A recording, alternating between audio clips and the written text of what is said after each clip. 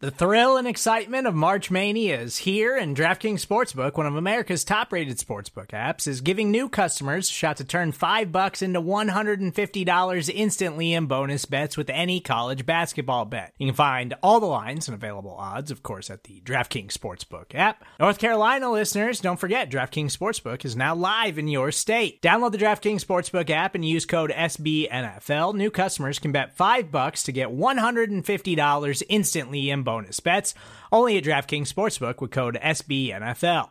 The crown is yours. Gambling problem? Call 1-800-GAMBLER, or in West Virginia, visit www.1800gambler.net. In New York, call 8778-HOPE-NY or text HOPE-NY. In Connecticut, help is available for problem gambling. Call 888-789-7777 or visit ccpg.org. Please play responsibly on behalf of Boot Hill Casino and Resort. 21 plus, age varies by jurisdiction. Void in Ontario. Bonus bets expire 168 hours after issuance. See dkng.com/bball for eligibility, deposit restrictions, terms, and responsible gaming resources.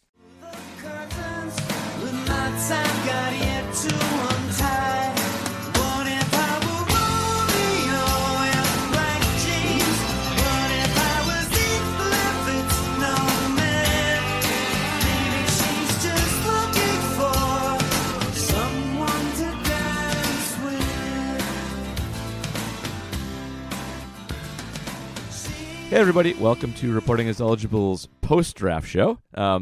Thanks to Tyler for joining us last week so he can preview people.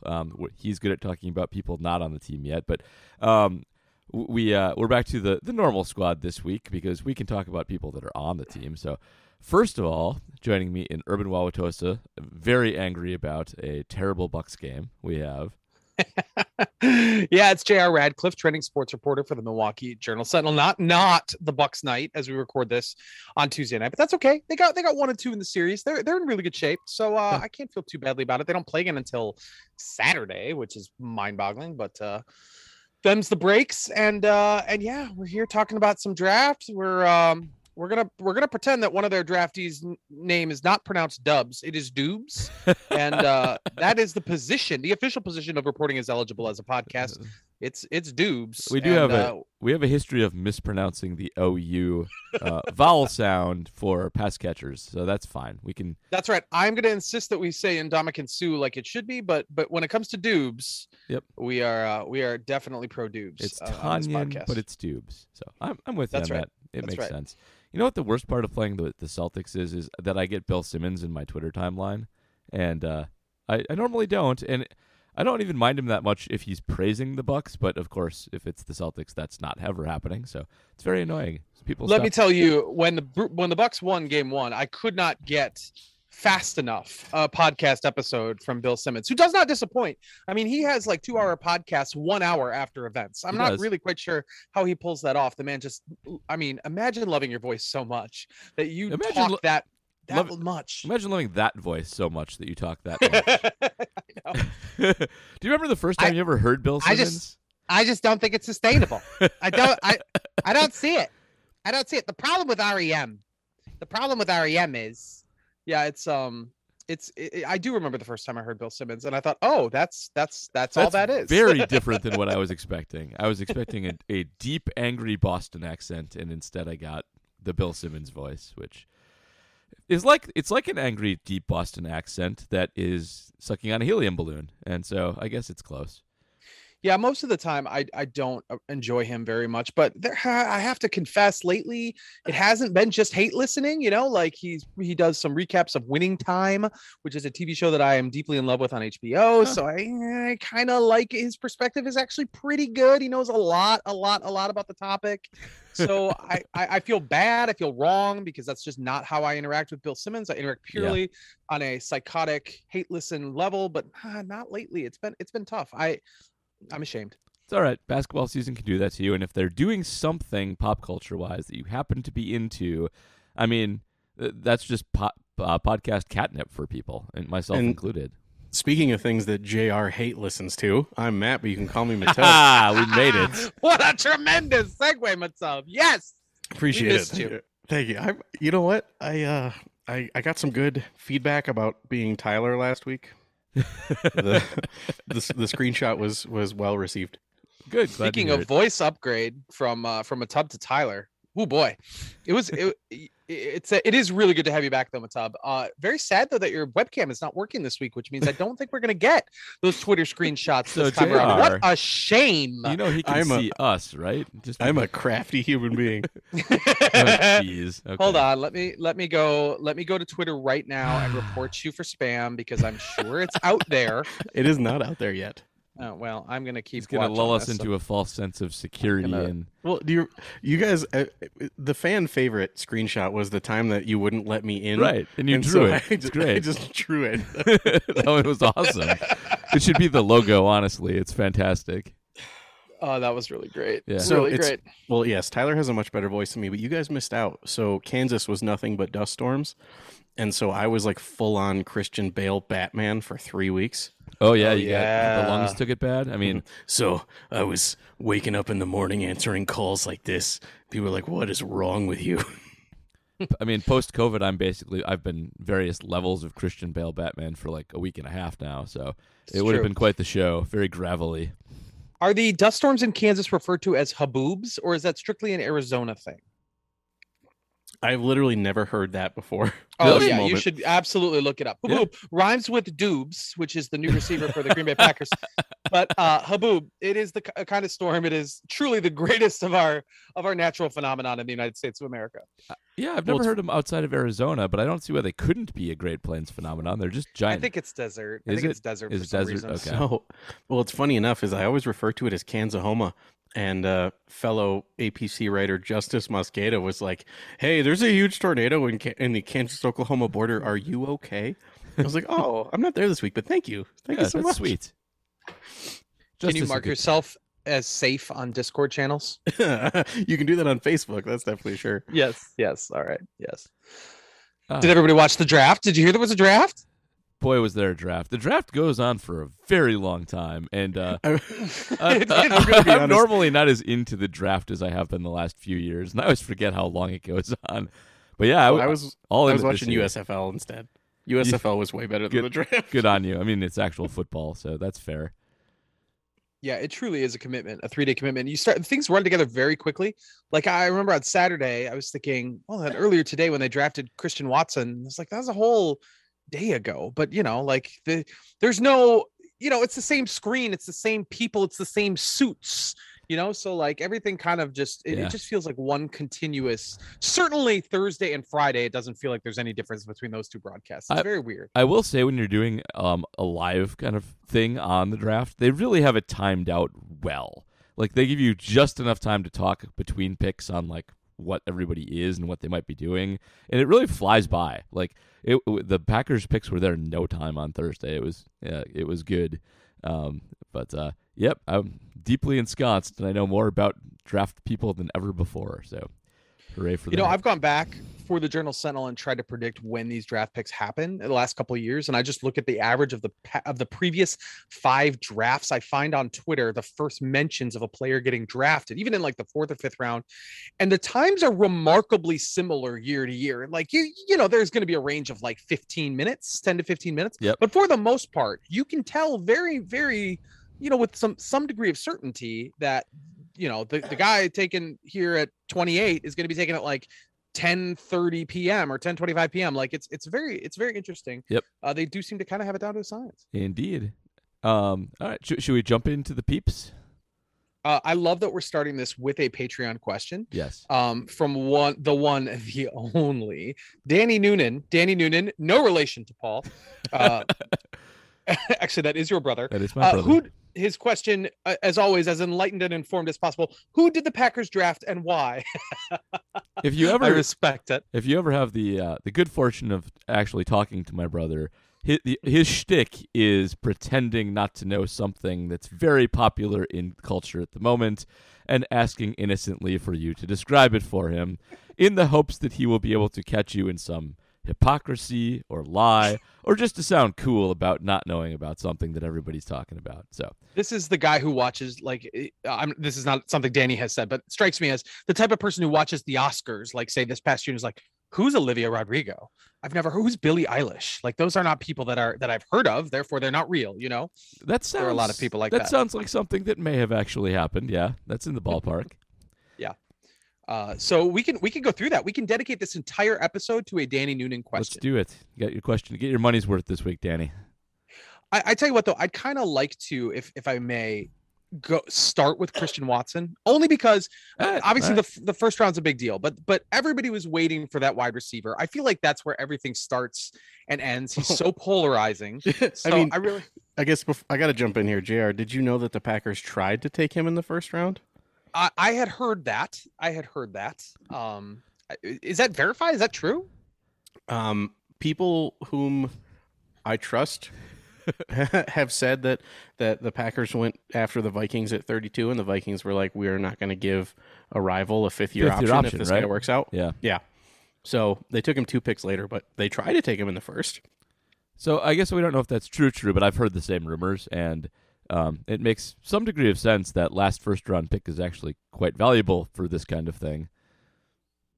Okay, so let's set the table. They do end up trading with the Vikings. It's just not in the first round. It's day 2. Second pick of day 2. They give up both of their second-round picks, 53 and 59, to get number 34. That is Christian Watson, North Dakota State. I think for starters, we need to.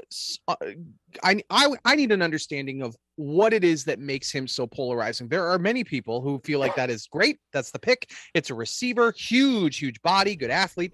This is genius. This is the guy that the Packers want. And then there are others that are like, that's the worst possible receiver that they could have gone after with one of their first 2-round picks. So give me the lay of the land on what the debate is here. All right. I can do that.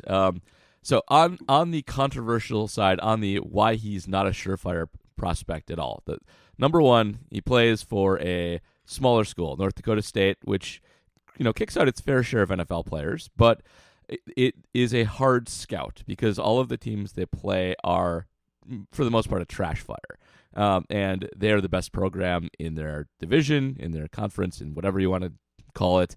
And so they just beat the ever-living stuffings out of almost every... Now, they didn't go undefeated. They lost a couple games, but it's hard to scout them. And he wasn't really on a ton of radars until the Combine, and I think everybody's always a little skeptical of Combine stars. And Christian Watson put up the, I believe, 22nd best RAS of all time. When he originally came in, it was second best all time. Revisions revised him down a little bit.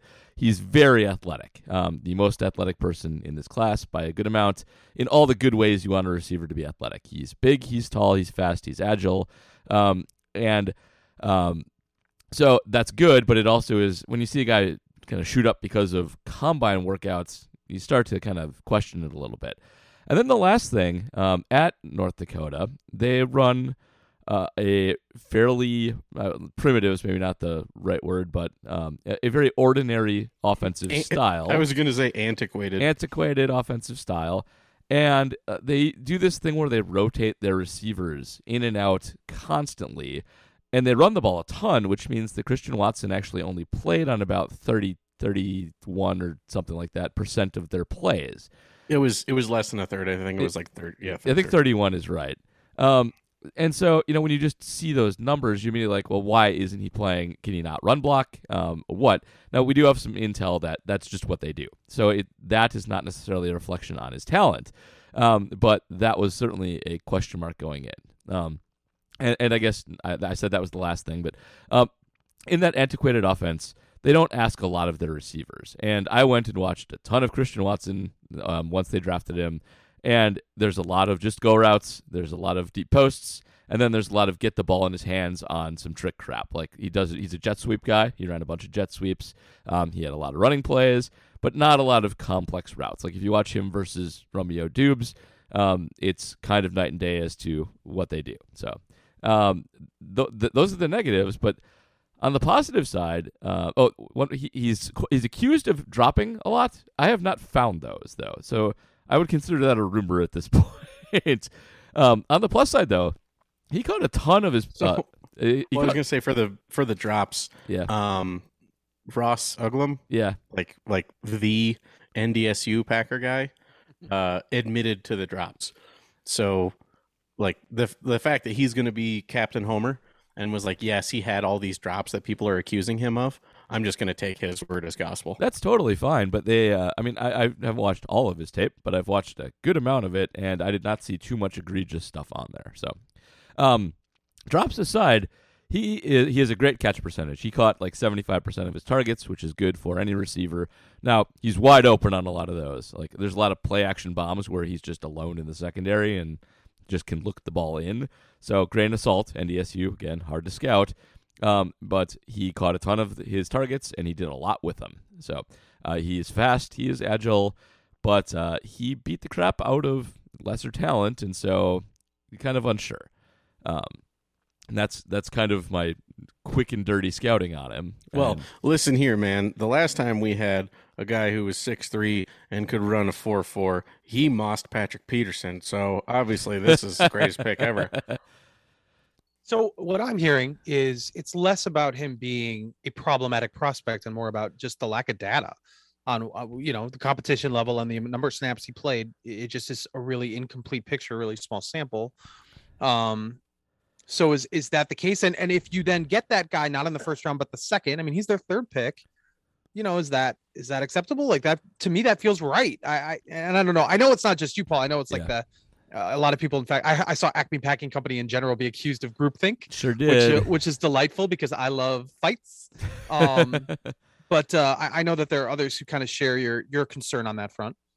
I think the main thing with him is he would normally be considered a ceiling pick. Like you're picking on some development and him reaching that athletic, level and becoming a super dominant guy, but maybe not right away. Maybe 3 years down the road. Most receivers take 3 years to develop. And we've seen more breakout stars lately, like Justin Jefferson and Jamar Chase, but that's unusual, and especially a small school guy who is a toolsy guy. And you don't have Aaron necessarily 3 years from now, so it's a strange pick in that way. You really need receivers to play now, not later. So I think that's one of the other big criticisms here is if you're going to trade up into the second or even into the late first to get Watson, why not maybe try and move up into that receiver run earlier and get a more polished guy who can maybe start right away? It's not always possible. You can't always make that kind of thing happen, but I think it's a legitimate question because that's what you need. Now, I will say... correct me if I'm wrong. Oh, go ahead. Many of those receivers are given the same sort of grade as Watson in terms of not any real game breakers. Like, wasn't that one of the criticisms that there isn't a guy who's going to, be a stud number one, or number one's probably too pie in the sky, but number two, number three right out of the gate anyway? Yeah, some of that's true. Like, I get saying like Olave is more of a possession guy, but like Jameson Williams, if you could have gone up and gotten him, he's an instant game breaker type. And I didn't like Garrett. Sure, Wilson, but he might miss the first year. That's a good. I forget about his injury, so that's a good point too. All right, fair enough. You are correct about that. Garrett Wilson, though, he's healthy and a game breaker. I don't like him as much, but would have been an option. I'm sorry, I'm just big on Paul getting this close to you are correct, sir. Yes. So if you want to be optimistic about Christian Watson, one thing I would urge you to do is go watch them play against Northern Iowa. And you can do the highlights, that's plenty. Northern Iowa is where Isaiah Weston plays. And Isaiah Weston essentially had the same RAS score as Christian Watson. They were both like 22nd and 28th or so all time. Isaiah Weston also super athletic, super fast, super agile, a big guy also, actually taller and heavier than Christian Watson. But when you see the two of them play in the same game on the same field, it becomes very clear very quickly that Watson is much better than Isaiah Weston. And that was reflected in the scouting on both of them and where they ended up going. I'm not actually sure Weston was drafted. If he was, it was super late. I think he might have been a UDFA. Watson was definitely more polished and much more of a threat. Weston did all of his damage just flying on 9 routes by overmatched corners. No moves, no nothing, and that was it. So watch that game if you want to like Watson. I ended up liking him a lot better after I did that. He's also a good kick returner, so there's that too, which the Packers could sorely use. He reads his blocks really, really well. He accelerates into holes. He was definitely a weapon for them back there too. Presumably, though, he's one of their top 4 receivers. So this point was made by Tom Silverstein on the Green 19 podcast. My colleague Tom said, "Are they really going to put one of their best receivers back there? Like he's now a guy they're counting on." So I mean, they did the that injury with Cobb, issue, right? They did. And but wasn't that out of desperation more than anything else? Or are you talking about back in 2011? if Cobb is a rookie, Cobb is a second-round rookie. His very first game against the Saints, he takes one back. Yeah, I actually think Sure, Watson will but return. he wasn't relied upon. Fair. You do think? Okay. I do. I think they'll have the rookie do it. All right. That'll be interesting. Mm-hmm. Kylan Hill, what's his? Do we know when he's back? He's probably not back for most. I mean, at least the he first got half. destroyed. Like, Yeah. Oh, that was rough. Yeah, I think verdict's still out on him. I think it might be a little bit on him. Might be a while. Yeah. Okay. All right. So let's go back to the first round.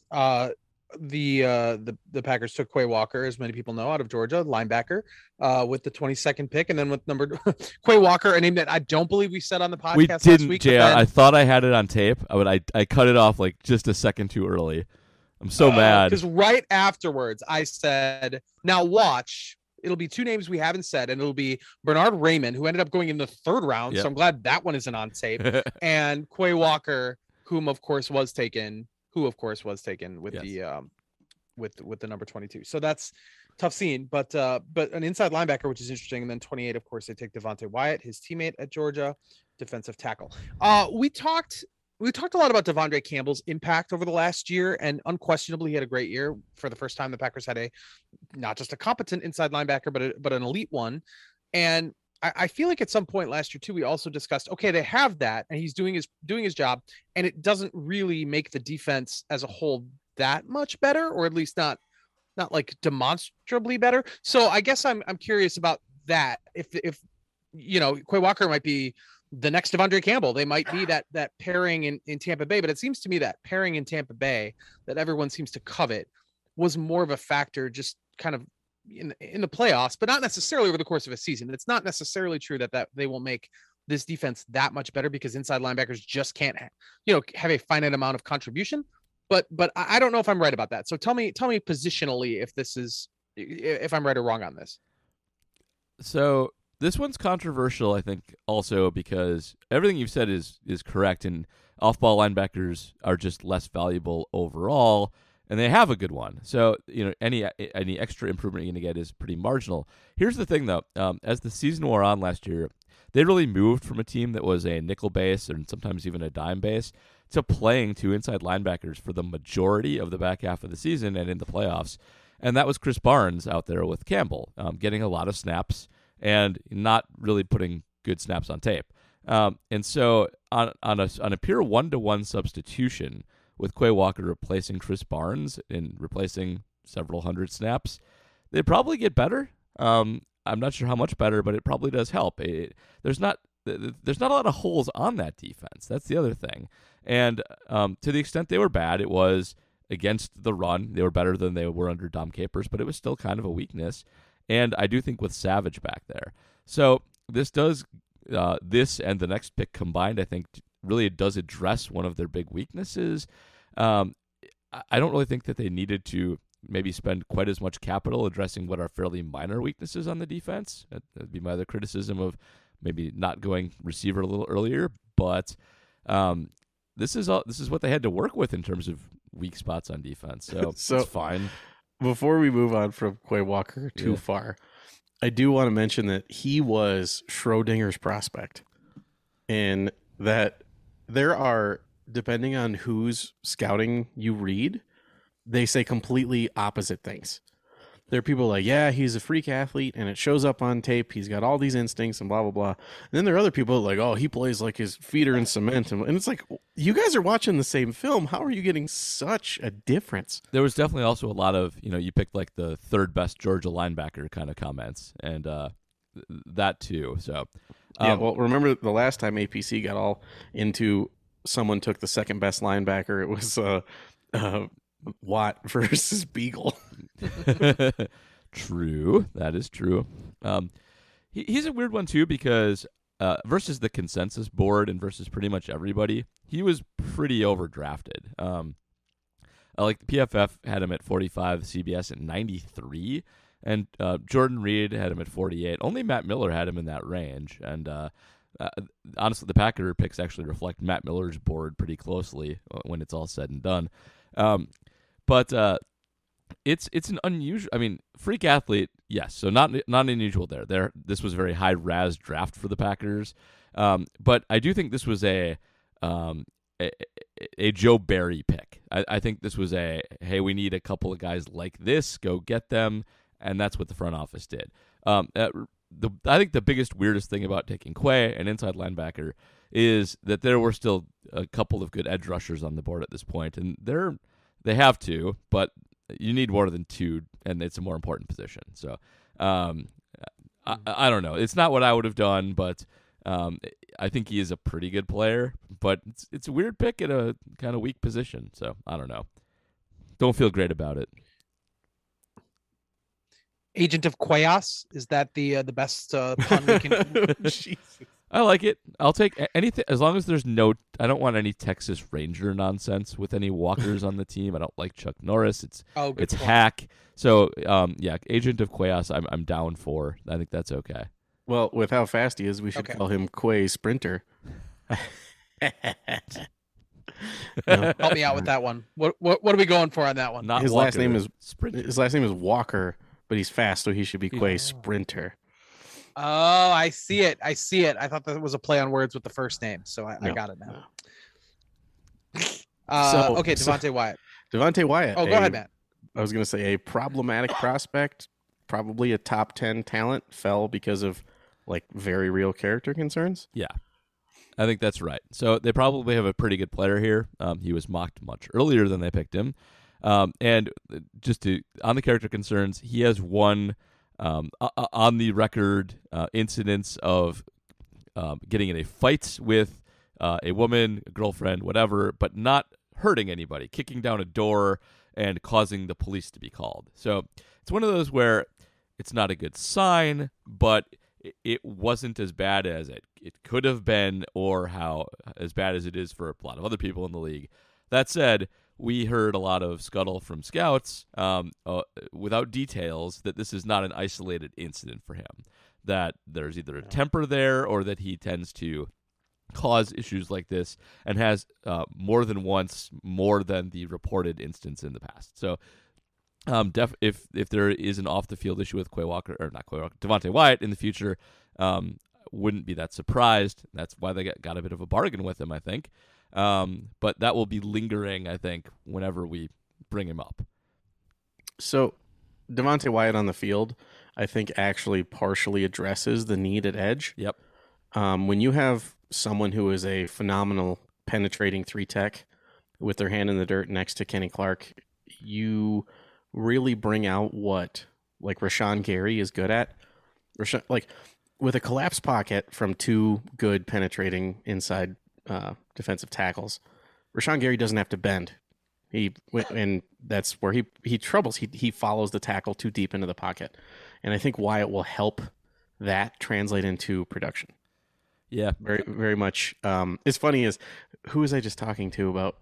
I was like, yeah, like Von Miller didn't have to bend around the edge much when Derek Wolfe was really on his game.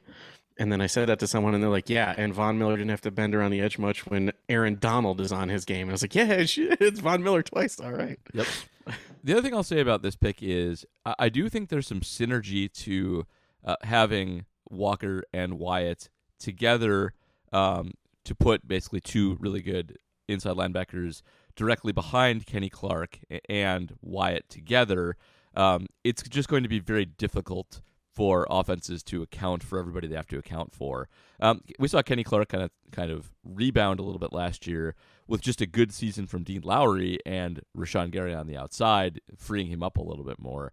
And I think you'll see that continue this year with the run defense improving and with other guys getting freed up too. So I feel like two thoughts. First of all, if you kick in a door and somebody calls the cops, that means that the threat of physical violence is very, very real. And perhaps, and like, I don't know the individual story and people can change and you have to throw in all those caveats, of course. And he's going to be given every opportunity, certainly. So it's not like he's going to lack for that. But if somebody calls the cops on you because and it's just property damage, you can't convince me that at some point in the past it wasn't worse, it wasn't physical damage, because that's a step you take when you're really afraid. Yeah. Go ahead. Multiple temper losses, I think, is always a bad sign. It's one thing for something to happen once and get blown out of proportion, but patterns are bad. Patterns mean that there's some smoke or some fire to the smoke. Right. As for the defense now as a whole, Aaron Rodgers said this. Certainly, Brian Gutekunst and friends are going to say this. They feel now the defense is pretty special, and I don't know if adding these two guys gives you that same feeling necessarily. I mean, they seem like good pieces for sure, but I guess I wouldn't necessarily come away from the draft, the first round, being like, well, now there's such an undeniable dominant defense that, ultimately what you get from Aaron Rodgers just needs to be baseline Aaron Rodgers. Whether or not he's got the receiving core to do it, it's going to have less, it's going to be all about the defense. But that seems to be the vibe. Like, you know what? Let's not worry about the receiver or much else, because the defense is going to rise to the occasion. Did you hear Rodgers on McAfee? I did, in fact, yes. Yeah, he's very chill. Well, especially because he's like, look, like they called me. They're like, hey, man, we're going to go heavy defense early, and the guys that we want are going to be available later. We'll get you a receiver. And yeah, I mean that's encouraging for people who are worried that they aren't looping him in as they did a couple drafts ago. Yeah. He was very much seemed comfortable with the direction, and I think, what he said, what kind of matched to what a lot of people thought. They wanted one of those big six receivers. They were gone by pick 18. And that's that, then they turn their attention to something else, because they're not going to, supposedly not going to use a first round pick on what receivers were available. So I guess, the defense is better for sure. I guess I don't know if those picks necessarily take it from, fine to great, but they should still be better than fine, I have to think. I think the main thing that takes it from fine to great is that they didn't have Alexander for most of last year. And when they did get him back, they were dominant. And just on a 1-to-1 replacement, you have Quay Walker essentially replacing Chris Barnes, and you have Wyatt replacing Tyler Lancaster, I guess, mostly, which is possibly a pretty good upgrade. So I think the only place that are really questionable next year is in Savage, and he's not bad. He's okay. That's not a bad weakest spot to have at all. Yeah, I'd say the Packers have 5 DBs that they're comfortable with Savage probably being the weakest. Yeah. But honestly, if Savage is your weakest DB of your starting 5, like totally fine. We're doing pretty good. Yep. Right. Well, all right. I love your note. Sean Ryan. That's all I got. So Sean Ryan seems good, as is the case with all offensive linemen drafted by the Green Bay Packers organization. Let's just assume that they are going to be a 6 to 7 year starter at minimum, probably a Pro Bowl contender at some point in their career. He is the 92nd overall pick out of UCLA. Seems good. That's good enough. Starting right tackle? Question mark. So JR, on game one, where these two things are coming to a head. Yes, the Packers usually draft very good offensive linemen in the middle rounds. However, third round curse, brother. Ooh, right. Packers can't draft in the third round. Like, they just can't. Who was the last good third round pick the Packers had? Richard Rodgers? Ty Montgomery. Wasn't he in the 5th? I don't know. I think he was the third, but I was the third. Don't also think you could call him good.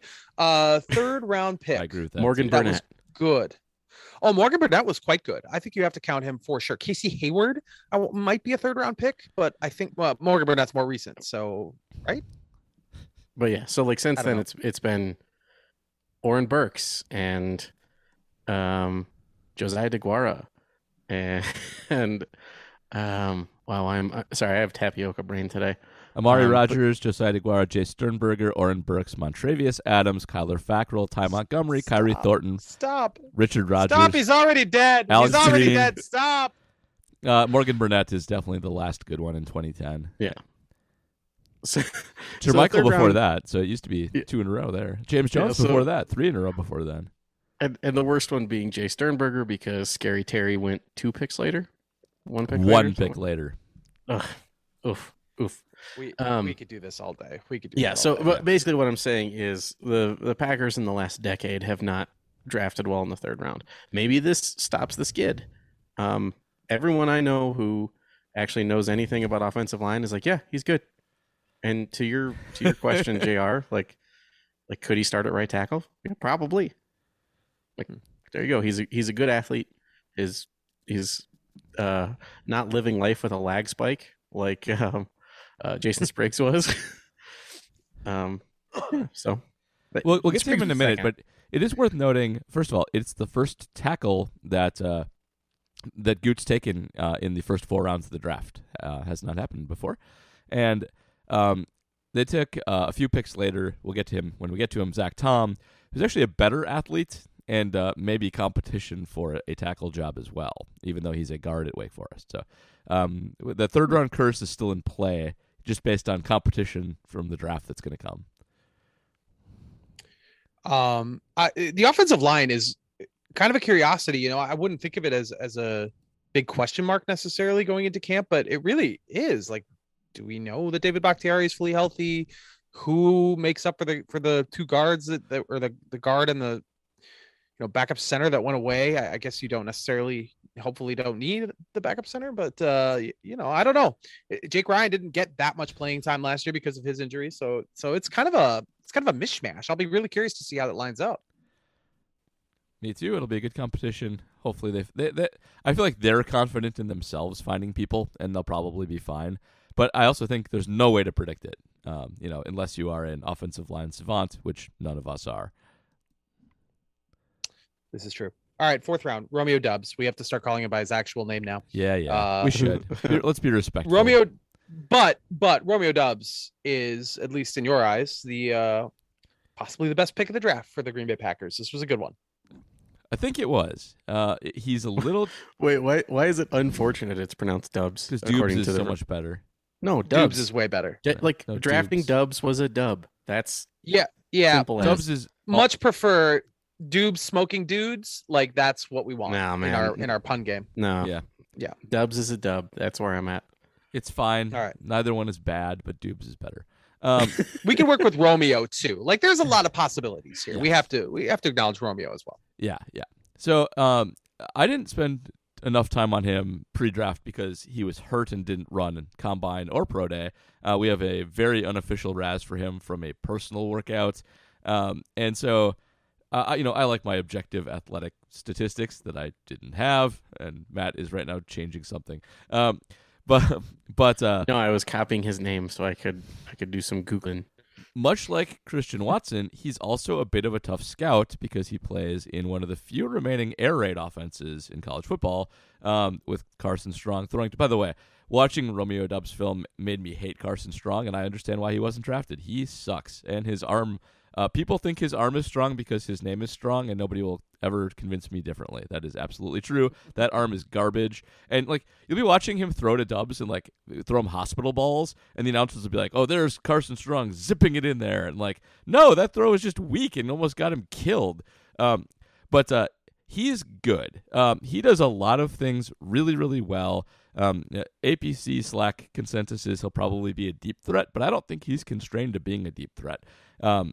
He was called on to run a ton of slants and inside routes this year, just to pick up easy yards because that offense had some trouble moving the ball, and he is fearless over the middle. He ran a lot of slants into the teeth, into big linebackers, caught a very high percentage of them, has great hands, and also is able to break it deep. And he is the opposite of MVS with the ball in the air. He is great at making mid-throw adjustments and twisting his body around, getting his hands on the ball. He is very impressive on deep throws and short throws. He's not going to overpower, run over guys with the ball in his hand, and he's not super agile with the ball in his hand. He does a lot of work pre-throw, but he's good. I'm very impressed with him, and I think if he would have come out in 2020, he would have gone much higher than this. His ROPS was better in 2020, but different, and he kind of changed roles from a straight up just burner deep threat to a guy who needed to be a possession receiver without losing too much on his yards per catch. So, well, in 2020, he was 8th in yards per game. Yeah, Like that is crazy. He to was think crazy about. good. Like he was super awesome. And this season, the big changes, he just caught a higher percentage of throws because he ran shorter routes and did some daring stuff. But his yards per catch didn't suffer that much. He actually kept it up pretty well. Often when you see guys up their catch percentage as much as he did, you see a crater on their yards per catch, and he didn't have that. He was very good. And All right, so well, I was gonna say the thing I love is people were talking about him like the day before the draft. I remember, I think it was Zach Cruz was like, I was watching Carson Strong film and I couldn't stop looking at Romeo Doubs. He stands out. He's way better than everybody else on Nevada. Oof. So here comes the fun part. Why was no one talking about Romeo Doubs in the first couple rounds of the draft? Why were we talking about Christian Watson, another tough scout? And what held Doubs back from being in the same conversation? I think there's two main things that held him back. One of those is I would describe as kind of bullshit off the field concerns. McGinn had his talk to scouts thing that he does every year, and with some kudos, he gets a lot of candor from scouts. But there was a lot of, I would say, dog whistle comments on Romeo Doubs about his upbringing, about his maturity levels. It's one thing with Wyatt where you have specific off-field things pointed out. You actually have a crime. You have other similar crimes. Everything I read on Doubs, though, was more like he's a poor kid from the hood.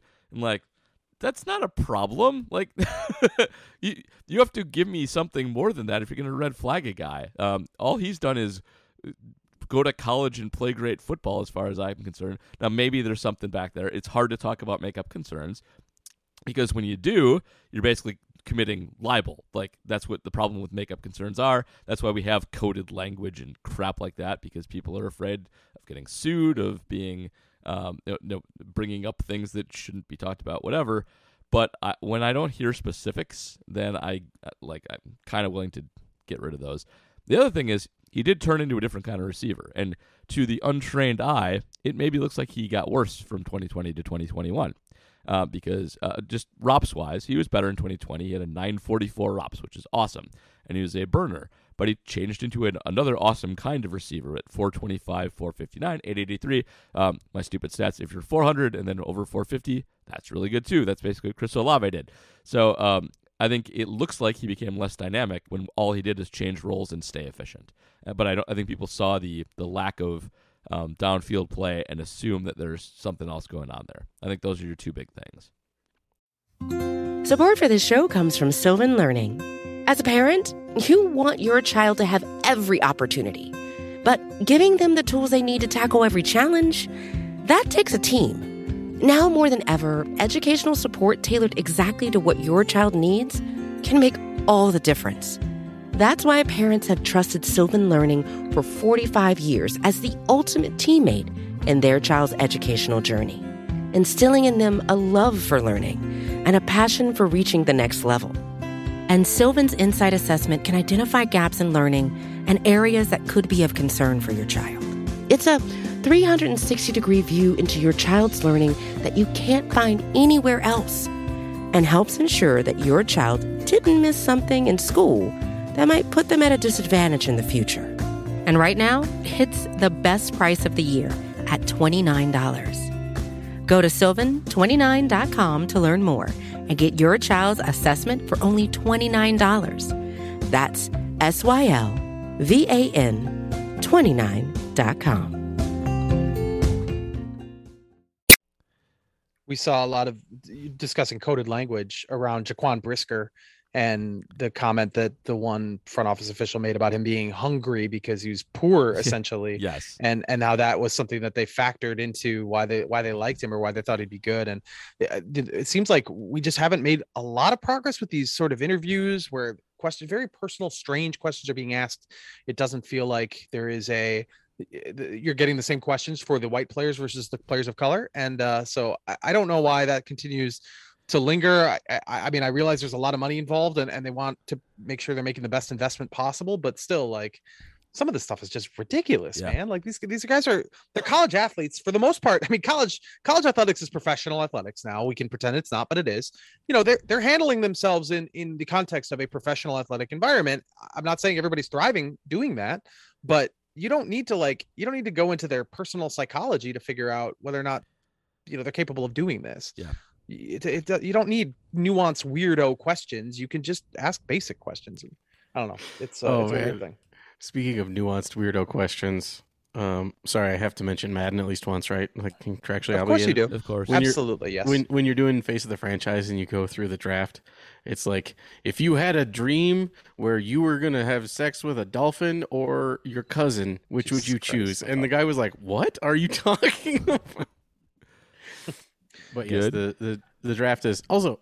I've been looking into like reports on it looks like the problem with Dubs is his early career stuff, like stuff that he cleaned up in 2021.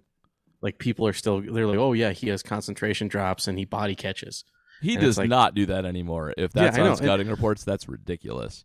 And I am looking at his Senior Bowl stuff, and he's beating dudes who went to Alabama. Yeah, he's like he's going against NFL talent and winning his routes, not just winning with athleticism. I truly do not understand why this dude is available at 132. He did have an ankle injury, too, that kept him from running at the combine, but by all accounts, it's not serious.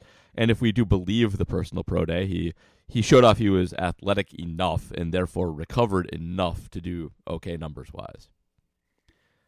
Did I also see that Romeo Dubs is wearing 87? Yes, he is 87. They handed out the numbers. I mean, superstar. Yep. Don't forget about Jay Sternberger. Superstar, right there. That guy's gonna be great. Well, as mentioned in the Nate Jackson book, Slow Getting Up, that numbers in the 80s are for playmaking wide receivers or veteran tight ends. You don't get one if you're not good. Love it. All right, Zach Tom is another guy that a lot of people love in Packers Twitter land. That's the 140th overall pick. You mentioned a guard out of Wake Forest, but a guy who could maybe compete for the tackle job. That is a name that I heard before. Very seldom in my knowledge base do I know the names of 4th, 5th, 6th round picks unless they're quarterbacks and or I guess Big Ten guys. I will have come across watching Badgers games and following the Badgers, but Zach Tom's a name I heard, so I guess that's encouraging. Yeah, I think that's a good get there. I'm surprised he was available, to be honest. And also one that Tyler, I think, had potentially mocked there, but was rated much higher by the consensus board. But the PFF board had him highest of anybody at 64th, and they got him at 140. I think maybe this may be one of those things where the guard falls a little bit, even though he's a super athletic guard with some versatility.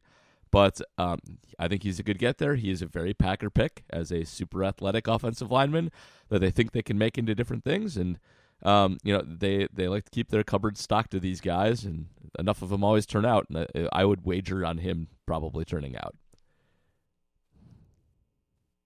I feel like there's a lot of pun potential with Zach Tom too. I haven't tapped into that yet. I don't really know, but we should mention the Bears pick as well, because that's my favorite. The Bears picked Zachary Thomas in this draft, and we picked Zach Tom in this draft, which is weird. To be fair to the Bears, Zachary Thomas is the name of a potential future Hall of Fame linebacker. So you're right. They're going with a pedigree there. There's a lineage, a pedigree. Look, man, I just think that you should never trust someone with 2 first names. Yep. I went to high school with a wrestler named Brett Kenny.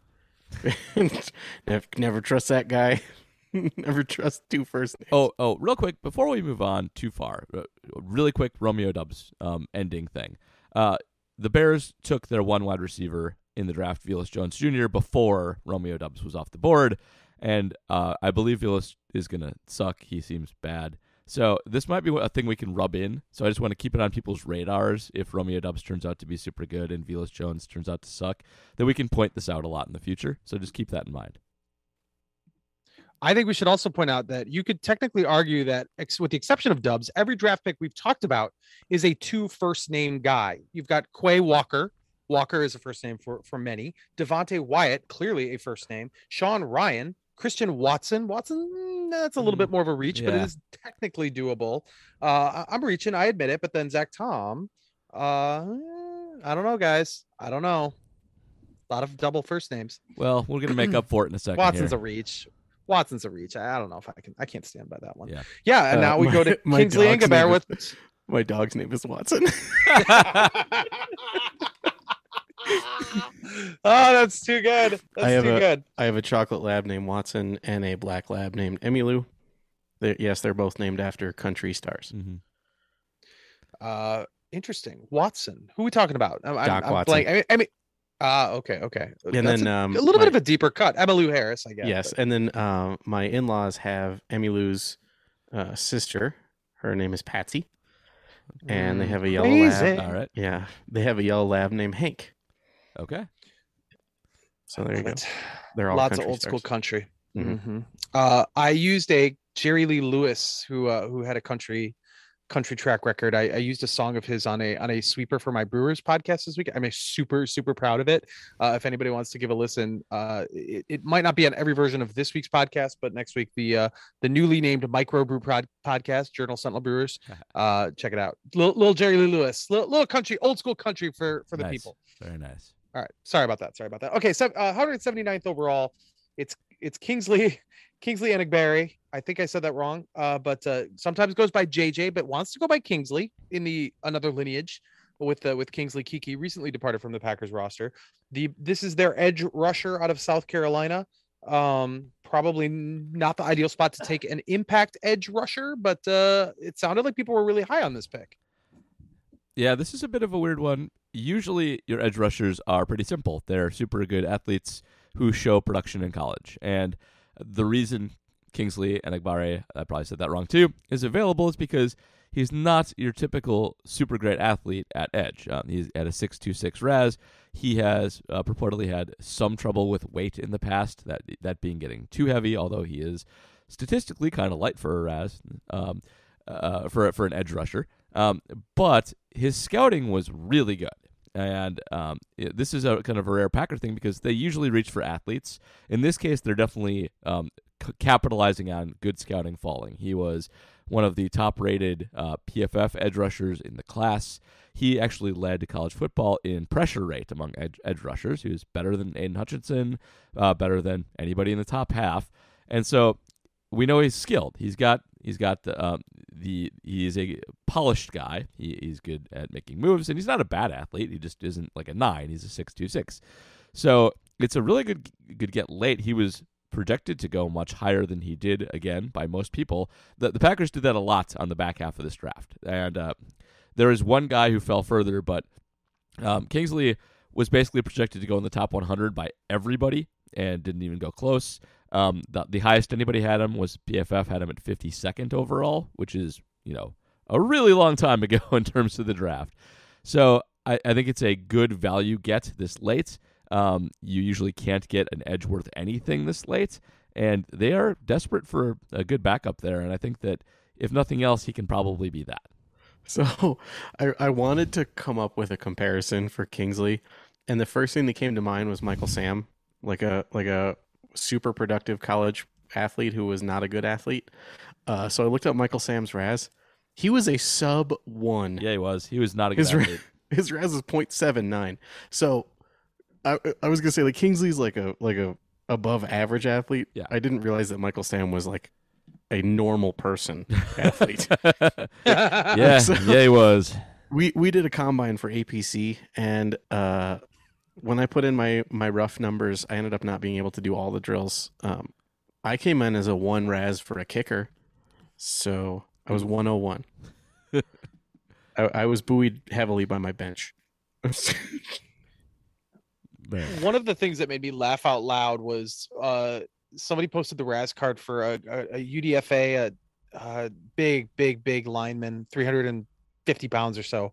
The name is escaping me, but somebody posted the RAS was in the 1s. It's like, this is the answer to the question, what would happen if a literal bear. Yes. If the Packers drafted an actual bear. Yeah, I got into it because that guy only benched like 9 times or something. And I was like, a bear would bench way more than that. It's incredible. Okay, so the rest of the guys, I don't know how much you want to spend. There's one guy we should spend a little time talking about, but you had Tariq Carpenter out of linebacker out of Georgia Tech. Everybody seems to think that's a special teams pick. You had Jonathan Ford, a defensive tackle out of Miami, not the most athletic, but big fella. I love him, 340 pounds. Put him in there, baby. We should spend just a moment on Rasheed Walker. Okay, offensive tackle out of Penn State. No Raz. He was the biggest faller in the entire draft. If you look at Warren Sharp's value chart, which is not the best value chart. I'm not recommending it as gospel at all, but it just does the simple consensus board versus how far people fell, and he fell the furthest. He was the CBS big board had him going 53rd, and he fell to 249. Jordan Reed had him in the top 100. The Bleacher Report consensus board had him 76th, and he just you don't see guys like that fall into the 7th very much. So I think there's a little bit of a mystery as to why he fell quite that much. I've read a lot about his tape being very inconsistent, where he can step up and hold his own against elite people, but he gets bored occasionally and puts inconsistent reps on tape. But he fell a lot. So if there's something wrong that we don't know there, which is possible, maybe that shoe will drop. But he's better than a 7th round pick, and it's weird that they got him where they got him. Justice has a good on Twitter. Justice has a good Twitter thread of his reps against Aiden Hutchinson, and it's worth watching that. Interesting. Okay, well then with the last pick, with number 258, Nebraska wide receiver Samori Toure, and this is a guy we have actually mentioned. We mentioned Samori Toure got mentioned on this podcast. Quay Walker, ultimately the first round pick, did not. But this is definitely a guy that you've talked about. You wrote about him, I know, at Acme Packing Company, and why there's so much value there. So lay it on us one more time, Paul. All right. So Samori Toure played for Nebraska. He was a transfer from Montana State, and he didn't catch a ton of balls, which we'll get to in a second, but he was one of, by ROPS, or by really any counting stat, one of the most efficient receivers in college football. He was a great deep threat. He caught a super high percentage of his targets, and really kind of dominated the position, but was very much overlooked. So he is a little on the old side, being a transfer from a smaller school. And by the way, at Montana State, where he went before, he was also a record setter, at the lower division, and dominated the hell out of people. But Nebraska's dumb. They're a stupid team. They're coached by an idiot, and they run a dumb offense that runs the ball too much. And I actually almost missed Samori Toure when I ran ROPS for my minimum receptions cutoff, because he had 46, and he led Nebraska with 46 receptions. That was the team leader on Nebraska, had 46 receptions. Now, Wisconsin was the same situation. They also didn't have a 50-catch guy on the team, but they had a bad quarterback and a running back who was ripping off 6 yards a carry. Nebraska is not that. So Austin Allen, their tight end, also very good, also got drafted. But on a play-by-play basis, Samori Toure was incredible. It took him a little while to get integrated into the offense, but he saved his best games in the Big Ten for last and put up huge games against both Wisconsin and Ohio State. Played great against elite talent and basically got better from Montana State through Nebraska all the way through the end of the year. He is a good, not great athlete. If you eliminate the bench press, it helps him a little bit. Receivers shouldn't do the bench press. It doesn't matter. But getting him this late is excellent. He's a good crisp route runner. He is a good straight line speed. He can do anything that an outside receiver can do, and he's going to surprise people and turn heads. And he got an 80 number as well. They gave him 83, so they think a little more of him than they do, some other UDFA down roster guys. He is a legitimately good receiver. I think he's better than both Jahan Dotson, who went 16th overall, and David Bell, who went later. He was the best receiver in the Big Ten, and he's going to prove it when he gets a chance.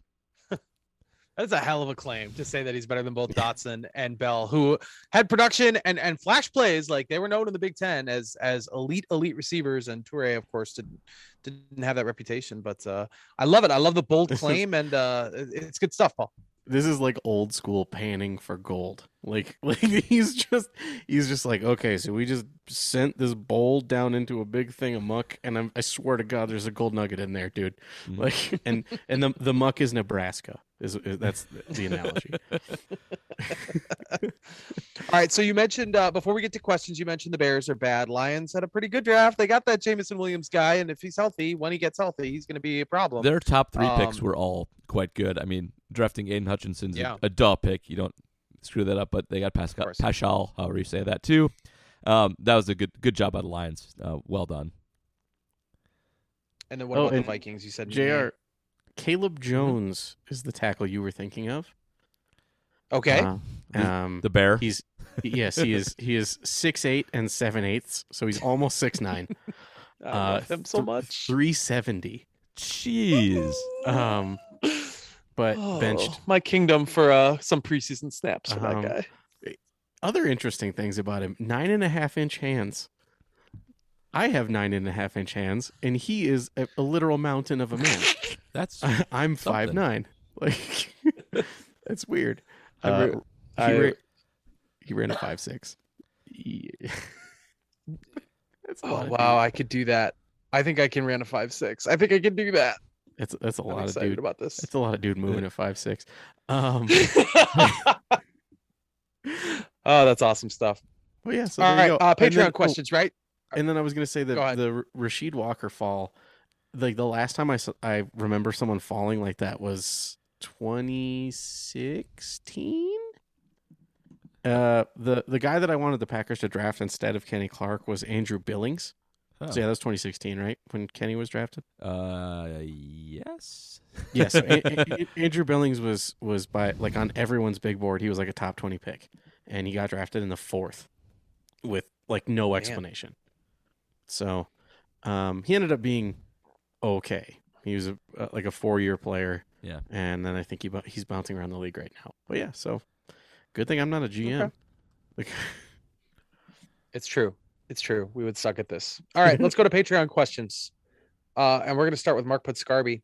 It seems to be a popular opinion that the Packers absolutely crushed it from round 3 on. Looks like we agree with that. Yeah. An opinion that he says he would agree with. I've never been so excited for a day 3 of a Packers draft. If I set the over under at 2.5 for guys who would eventually become starters or major contributors from that group, are you over or under? Ooh, good one. It is a good one. I think I'm over. That was 3rd or later. We get to count the 3rd. No, he said day 3.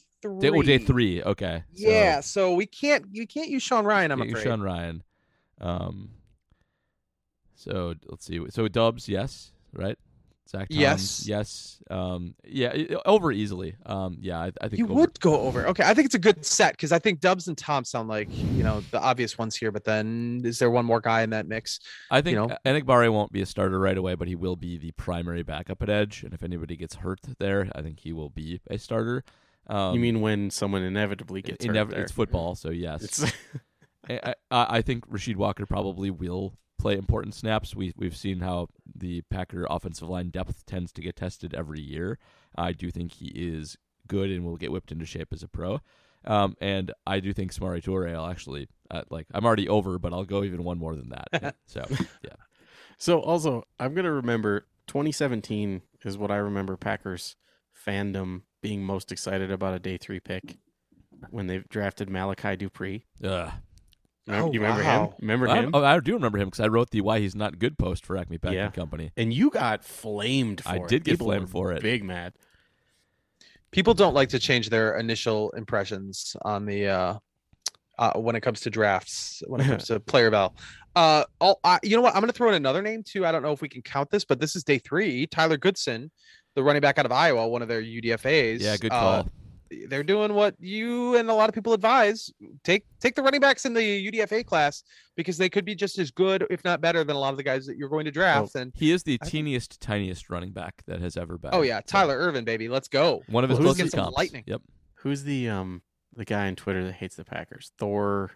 What's his name? Ragnarok. There's a Thor who hates the Packers. Yeah, I think he's a Vikings writer. Makes anyway, sense. he checks out. Gabrielson. That sounds right. I don't know, but he graded the Packers really well, and part of it was like he was a huge fan of Goodson and like legitimately thought he was going to go middle rounds. Huh. All right. Okay. PJ Wessels, what position or position group needs to be addressed still? I feel like, guys, this is a really easy answer. I feel like you just still need more receivers, right? Like, or a veteran receiver at the very least. I was like, they have 13 receivers. Yeah. Jack. I know, but they need Julio Jones, and I don't mean specifically Julio Jones, but they just need one more guy that you can trust, because right now it's still. I mean, the depth chart wasn't going to change anyway, I don't think. But like Randall Cobb and Alan Lazard are your two best receivers, right? Like yes. that's still if you make the assumption that rookie receivers aren't going to be major contributors right away, yeah, you do. You need another veteran receiver. I'm not sure that's what they're going to do, though. I think they're going to try and push out the youth into the fold right away. But I agree with that. I do think that they could use another DB. They're not weak there. They have lots of them. But I do think you do want to have somebody in the wings at safety, and they don't really right now. Yeah, are you surprised that no safety came of this? There was some thought they could take a safety in the first round. A little bit, but they have enough flexibility that they can get by. And I think if there would have been a good one there, they might have jumped at it. There's a position we're missing, too, that we got to talk about, too, that's obvious. Well, I saw mocks with Hamilton falling to them. I saw that, too. And I was like... So... Like, I'm never going to... After HaHa Clinton Dix, I'm never going to be the he won't be there guy, because everyone thought HaHa was going to go, like, top 10, and Packers got him and at 21. Sound right? Yeah. I thought Bulaga was going to go top 10, too. I only saw one mock say Hamilton would fall, and it was kind of couched as what teams should do, so it was less about what was likely and more about, like, what made the most sense for each team in the draft, and that left... In this case, the one I read left Kyle Hamilton down to because no one 22. No one needed a safety. Yep. Sure, right, or they needed other things more, you know. Yeah, their single biggest hole though is tight end. Their tight ends are bad, and it's a little surprising they didn't get anybody there worthwhile. Well, are we assuming that Tunyon doesn't hold his historic Bubba-esque touchdown numbers? Yeah, I'm assuming that. That's correct. It's a fair assumption. Yeah. All right, Alex Lamers. The Packers have basically had a top 10 defense by DVOA since Rodgers became a starter, other than the year he was injured. If they add no other pass catchers other than who was drafted, do you think that will continue this year? It was top 10 offense, right? Top 10 offense, Chair. What did I say? I think you said defense because... Oh, well, that makes no sense. Yeah. I was like, no, they haven't. Aaron Rodgers is a phenomenal pass rusher. Yeah. They could try him at tight end, maybe. I don't know about defense. Yeah, anyway. So, yeah, do you think it continues if they don't get new pass catchers? I think yes. I do think scheme and current weapons are good enough to get them into the top 10, and with some upside from rookies also that might be helpful. But even if they don't turn out right away, I still think they're no worse than like the 10th best offense. So yeah, but I mean, it's not going to be like number one unless Christian Watson is good right away or Dubs is good right away. They won't be too bad under the scheme no matter what. They were second last year. They can fall a bit and still be in the top 10. They can get actually twice as bad. So they'll be fine as long as Aaron's upright. No problem. Good enough. I love how no one is mentioning Sammy Watkins at all. Well, that's smart. Four games he plays. It's nice everybody is not mentioning Sammy Watkins because he's the most disappointing player of the last decade, and there's no reason to count on him for anything. Wow. Disappointing player the last decade. We got to get some candidates. They're bound to be more than Sammy Watkins, isn't there? Okay, so Sammy Watkins, the big knock on him is how much the Bills gave up to get him. Yeah. So that's I'm kind of with Paul in terms of price paid. Well, also a good college player and did like one good thing with the Bills, and then if he can't be good on the Chiefs, he's just not going to be good. Like they're the team to put you in position to be good, and it's just not happening there. He signed a 3-year, $48 million contract with the Chiefs. Good for him. Yep. Good for him. Paid. Man, Jamarcus Russell was drafted back in 2007. Oh, my goodness, do I feel old. That was more than 10 years ago. Yeah, that's right. It wasn't even close. That was the concern. 15 years ago. That's not 10 years ago, but it's close right now. Well, it's funny to think about is Watkins barely hits that threshold. That was 8 years ago. Yeah. Oh my gosh, we're all gonna die. Well, that's like okay. Who was it that the Packers? Who was it the Packers just got? Who was a Packer fan? Was it an undrafted safety? Right. I forget. Oh, Yeah, I mean, Christian Watson had one of his parents was a Packer fan, but Yeah. I don't know. like, I don't know what you're talking There's about. legitimately the Packers. I believe they signed an undrafted free agent safety who had a picture of him as a child in a Super Bowl XLV shirt. Yeah, I don't remember who that was. And I I was don't like, I was a grown man in 2010. Like, I didn't even celebrate the victory because I had to go to work the next day. Like, Dang. Okay, Brian Polakowski, which was more surprising in this draft? Not adding any notable secondary depth or no new tight end? Kind of been touching on that a little bit. I think the secondary depth, because there's only so many tight ends in this draft. Yeah, and tight end's a tough one to get anyway. I agree. It's secondary depth because it is a position of mild need, and you can never have too many corners and safeties. You always need to throw a ton of them out there, and they get hurt a lot. So it's that. You can survive with medium tight ends. They're not that important. They're one of the least important positions on offense. So yeah, Sure. it was Georgia Tech safety turned linebacker Tariq Carpenter. okay. Now we know. Yes. All right. Tell me this is me riffing here. Which narrative comes first? Thinking back to the Aaron Rodgers not having a lot of pass catchers here. Is it that the Packers once again failed to equip Aaron Rodgers with pass catchers if the offense doesn't click right away? Or do we see Aaron Rodgers isn't as motivated because he had something to prove the last 2 years and now he's got the bag and he doesn't have that same chip on his shoulder? Who knows? No, all we got to do is just send someone to every one of his games and hold up a sign that says ivermectin doesn't do anything, and he'll get really mad and throw touchdowns, and we'll get another year of chip on his shoulder, Rodgers. I Good could point. see him. Yeah, I could see him getting pouty with rookies, having to play with them too much and having them not run the right stuff. So there's that too. Yeah. All right. Flaley Joel Osment. Flaley Joel Osment asks, both Watson and Dubs have experience returning kickoffs and punts. Given the special team struggles last season and the likelihood that both players will get starting reps on offense this season, which phase of the game are they most likely to make an immediate difference in? How long will it take Amari Rodgers to be removed from any play where he has the potential to touch a football? You know what? We've been talking about receivers, and I kind of forgot about Amari Rodgers. Oh man, I've forgot all about him as a kick returner. Even like that. Did that happen? I'm not sure that happened. And with Rich Bisaccia, I can see him just being like, you know what, it's not happening. We're moving on, and put Stubbs back there for punts and the other guy for kickoffs. JR, nowadays everybody wants to talk like they've got something to say. Nothing comes out when they move their lips, just a bunch of gibberish. MFers act like they forgot Amare. It's because we Jesus Christ. it's because we haven't clicked the explicit tab yet that you decided to go MFers on that, and I like Yes. that. Yeah, I don't want to break the seal on the explicit tag. I literally just recorded the Bucks podcast yesterday, and I used I started singing that exact song. I didn't finish it. I didn't even. Yes. We're not in the business of doing expletives anyway, but in reference to the Bucks as defending champions, so it's in the ether right now, I guess. The Slim Shady reference, very good. The Amare, it's a great touch, Matub. I'm proud. Thank of you. Yeah, Thank you. it's good. Sorry. So what was the question? Is Amari Rodgers real? No, will those guys play? Will those guys play special teams? Is essentially the question, and I think they And probably you think will. yes? At least to get started, yes, I do.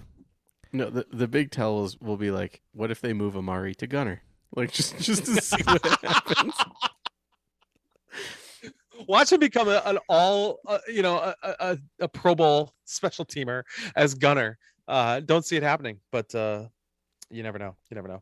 Tariq Carpenter, he's going to the Pro Bowl someday as a special teamer. I'm calling it right now. I don't really believe that, but I'm just going to say that right now and see if it works out. Brett Smith asks, I know it's harsher to be consistent on defense from year to year. Sorry, I know it's harder to be consistent on defense from year to year. Do you guys worry if the defense can be as good this season? I always worry about that because it is just a lot of randomness.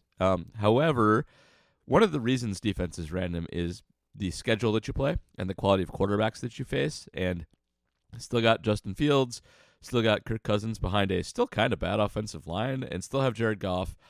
It's I don't think going to be a super big bunch of great quarterbacks that this team has to face, and so I think they'll be mostly fine. But yeah, it's just something that swings wildly and is a determiner of fates a lot of the time, and it's always worth worrying about, and it's why it's a little worrying if they don't improve their offense a little bit more, because then they'll be subject to randomness. Dude. Okay, I wish I had my camera on because you would have seen the look on my face. You made it all the way through that without mentioning regression to the mean. Yeah. And turnovers. Turnovers are random. The Packers defense is good without creating a ton of them. Yeah. So I think that'll be good. But yeah, There was there's your RAE drinking game. I mentioned regressing to the mean. Nice work. Andy Schaff. There was a graphic during the draft that flashed. I forget which round it was, whatever round Kirk Cousins was drafted in. Here are great players that were drafted in this round, 4th round, 5th round, I don't know, but it's like all these Hall of Famers and Kirk Cousins. And I almost took a picture and posted it as which one of these is not like the others. But Kirk Cousins' numbers actually in a vacuum, not that terrible. They're fine, but we can still laugh at him. It's quite nice. Yes, we can. Sure. We can. And where he was drafted, decent career for that man. Also, I'm just really glad he's still here. Drafted with RG3. Yep. People forget that. That's right. Same team and Same team. Oh team. yeah, That's crazy. that actually is kind of crazy. I mean, honestly, that's a surprise success story, really, when you look at it. But both things can be true. I'm also glad that he remains in the NFC North. Patrick Detmer says, "Are you surprised the Packers did not address the edge position at all? Do you think they will still try to acquire a veteran free agent, and who may that be?" I mean, they did address the edge position somewhat. Yeah. I assume he means like in one of the first couple rounds. Yes, I think especially on the 28th pick when it rolled up, everybody that I was talking to, all of APC was like, well, it's going to be Karlaftis. He's there. This is where he's mocked to go. He's a position of need. He's one of the only good edges in the class. And then they didn't do it. So, yeah, very surprised they didn't do it earlier. But Enagbare is a good get late. And they're still, I mean, they just need depth. They don't need a starter, at least right now. Gary and Preston Smith are fine. So, better than fine. Gary's awesome. Preston's fine. But, yes, it was a surprise. Thought that they would go high there, and they didn't. Mm-hmm. Well, what if they end up with like a Micah Parsons situation where they move Quay to outside linebacker like out of necessity, and then he ends up being an elite edge rusher? Nothing's impossible. Could happen. Wait, was Micah Parsons an inside guy? He was an off-ball linebacker, and they moved him to DE because DeMarcus Lawrence broke his foot. Oh my God, I didn't know that. I just assumed he started out at outside. That's wild. Yeah. So that guy's an animal. What was he doing inside? That's wild. All right, Devin Bearwolf. We answered this one. I just wanted to read Devin Bearwolf because I believe he's a first time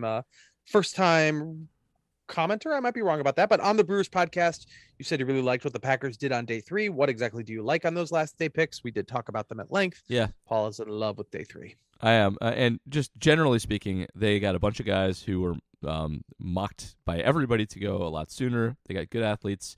They got some right away fits and just did a virtuoso job of finding value late, I think, both at offensive line and at skill positions. So. All right, Twitter questions. Got a couple of them, but we're pretty close to the end here. Scott Hartle asks, isn't an uneven trade per the trade value chart more of an indication of how highly a team valued the player? You don't trade up to 34 for a guy you value as 34th. It seems the Packers valued Watson like at least 27. The question should be, was 27 too high for him? So what he's referring to is most people could tell you right away based on sort of the draft trade value chart that the Packers took a bath when they traded 2 second-round picks to the Vikings for a higher second-round pick. But the point here is it's not really about that. That's sort of a theory more than it is a reality. And if you like the player, you go and you get the player. And it does seem like Watson was, as you guys mentioned, valued at least 32, where they thought they could maybe get him at the end of the first round. So yeah, it is about the player. I mean, it's all about retrospective though, like this trade might be genius if Christian Watson is a 8-year starter and tremendous contributor to the offense. It's madness if he's not. That's pretty simple stuff. I think it's less of if they valued Watson at 28, more so that I think it's an Aaron Rodgers kind of situation where like Wyatt, they didn't expect to be there. Yeah. Because he's like basically everyone had him, like I said before, as a top 10 talent. Yeah. And you're kind of like, oh, this guy's here? Yeah, we should probably take him. Like, I think it's more that and like they valued Watson at that level. Yeah, and Scott's right a little bit just because it is in a vacuum. It does matter who the players are. We have a lot of studies on this phenomenon, and it doesn't pay off that much. It's worth keeping in mind the players that they essentially traded away were Alec Pierce, who is a a receiver as well, also very good athletes. And I forget the other guy's first name, but his last name is Ingram, offensive lineman for the Vikings. I mean, that's what you get given up there, another decent receiver and an offensive lineman that you could have had or something similar to it. There were also some good edge rushers left on that second pick. But I think the reason that it might be more justified with Watson is because he is such a variable player in how people view him, and that ceiling may be worth paying for. Like, if he lives up to that, you get one of the best players in the draft overall.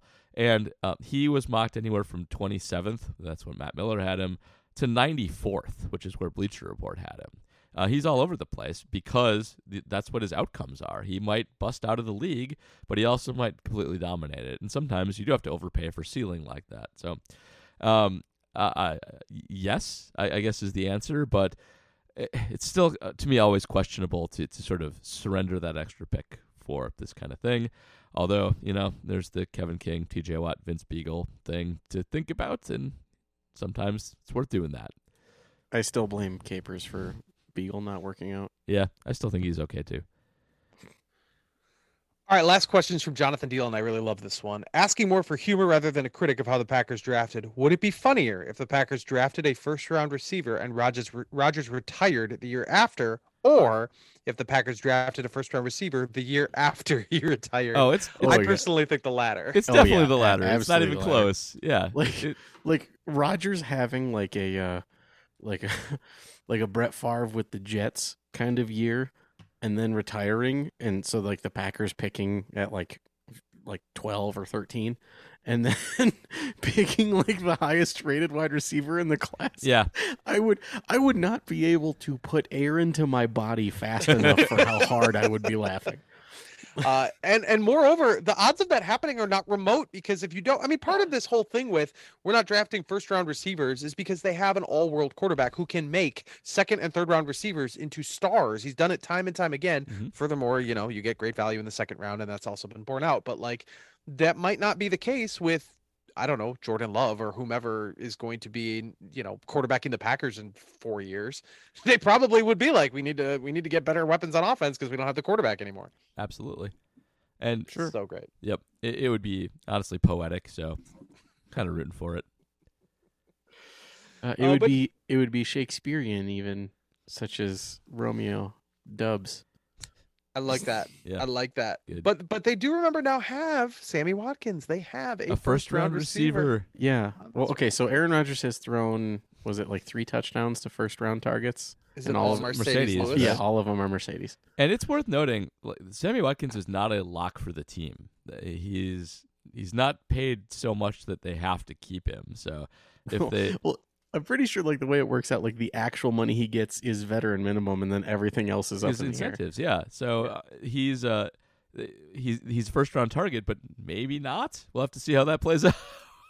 Here's what's going to happen. He's going to be on the team, and then after 7 weeks, when he gets hurt or it doesn't work out, they're going to move on, and they're going to sign Odell Beckham, who of course has a major injury that he's coming off of, and then they'll have him for the second half of the season in the playoffs. That's what they're going to do. So I think Sammy Watkins, what you're going to get is like when Djax was signed with the Raiders, and like in his first game had like 3 catches for 100 yards, and then Sammy Watkins is going to break in half in the end zone, and then we will never see him again.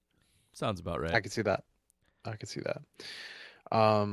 You don't think they're going to go after a receiver, Paul? You said that earlier. You don't think you think this is the room that they're going to roll with? I do. It's pretty full. They have to accommodate a lot of bodies, and I think that this is what they're going to go with, and see how it works. All right, we'll see. So that's all our questions. That's what we got. So we can wrap her up before we go. JR, anything good? I was going to say, if you think about it, this was a 100% question episode. You're right. We technically talked about the draft because of your brother. Because of Danny. Thank you, Danny Noonan, for contributing an hour of discourse. This is the Effectively Wild Wednesday show. We just answer questions. That's it. Will Danny Noonan listen to this? He will, right? Yeah, I think he does. Oh, really? I was pretty certain that he just donated to the Patreon just so he could be a jerk to you. Both things can be true, as we've said on this podcast already. Shout out to Danny. I think I saw him in the yard the other day working with one of his youngins. So not sure Actually, I fly the flag of Danny's gym in my garage. Nice. if very good. Very I saw appreciated. I saw a CrossFit sticker on the car in front of me on the other day coming away. I was like, is that Danny Noonan? But I think it was a different gym. I'm ashamed to know I don't know which gym is his. So. He's a Milwaukee Barbell. yeah. So Milwaukee Barbell's in his gym, but In his gym, yeah. gym is Brew City CrossFit. And Yeah. if you are looking to join a CrossFit gym, his is a good one. I did belong there for a bit. There is a bar attached for members, so that is also it's a good bar too. Danny really has a decorating style, which is bar. He can make anything look like a bar, and he finally got a bar to make look like a bar, and so it does. It's love it. It's great. Danny Noonan. Yes.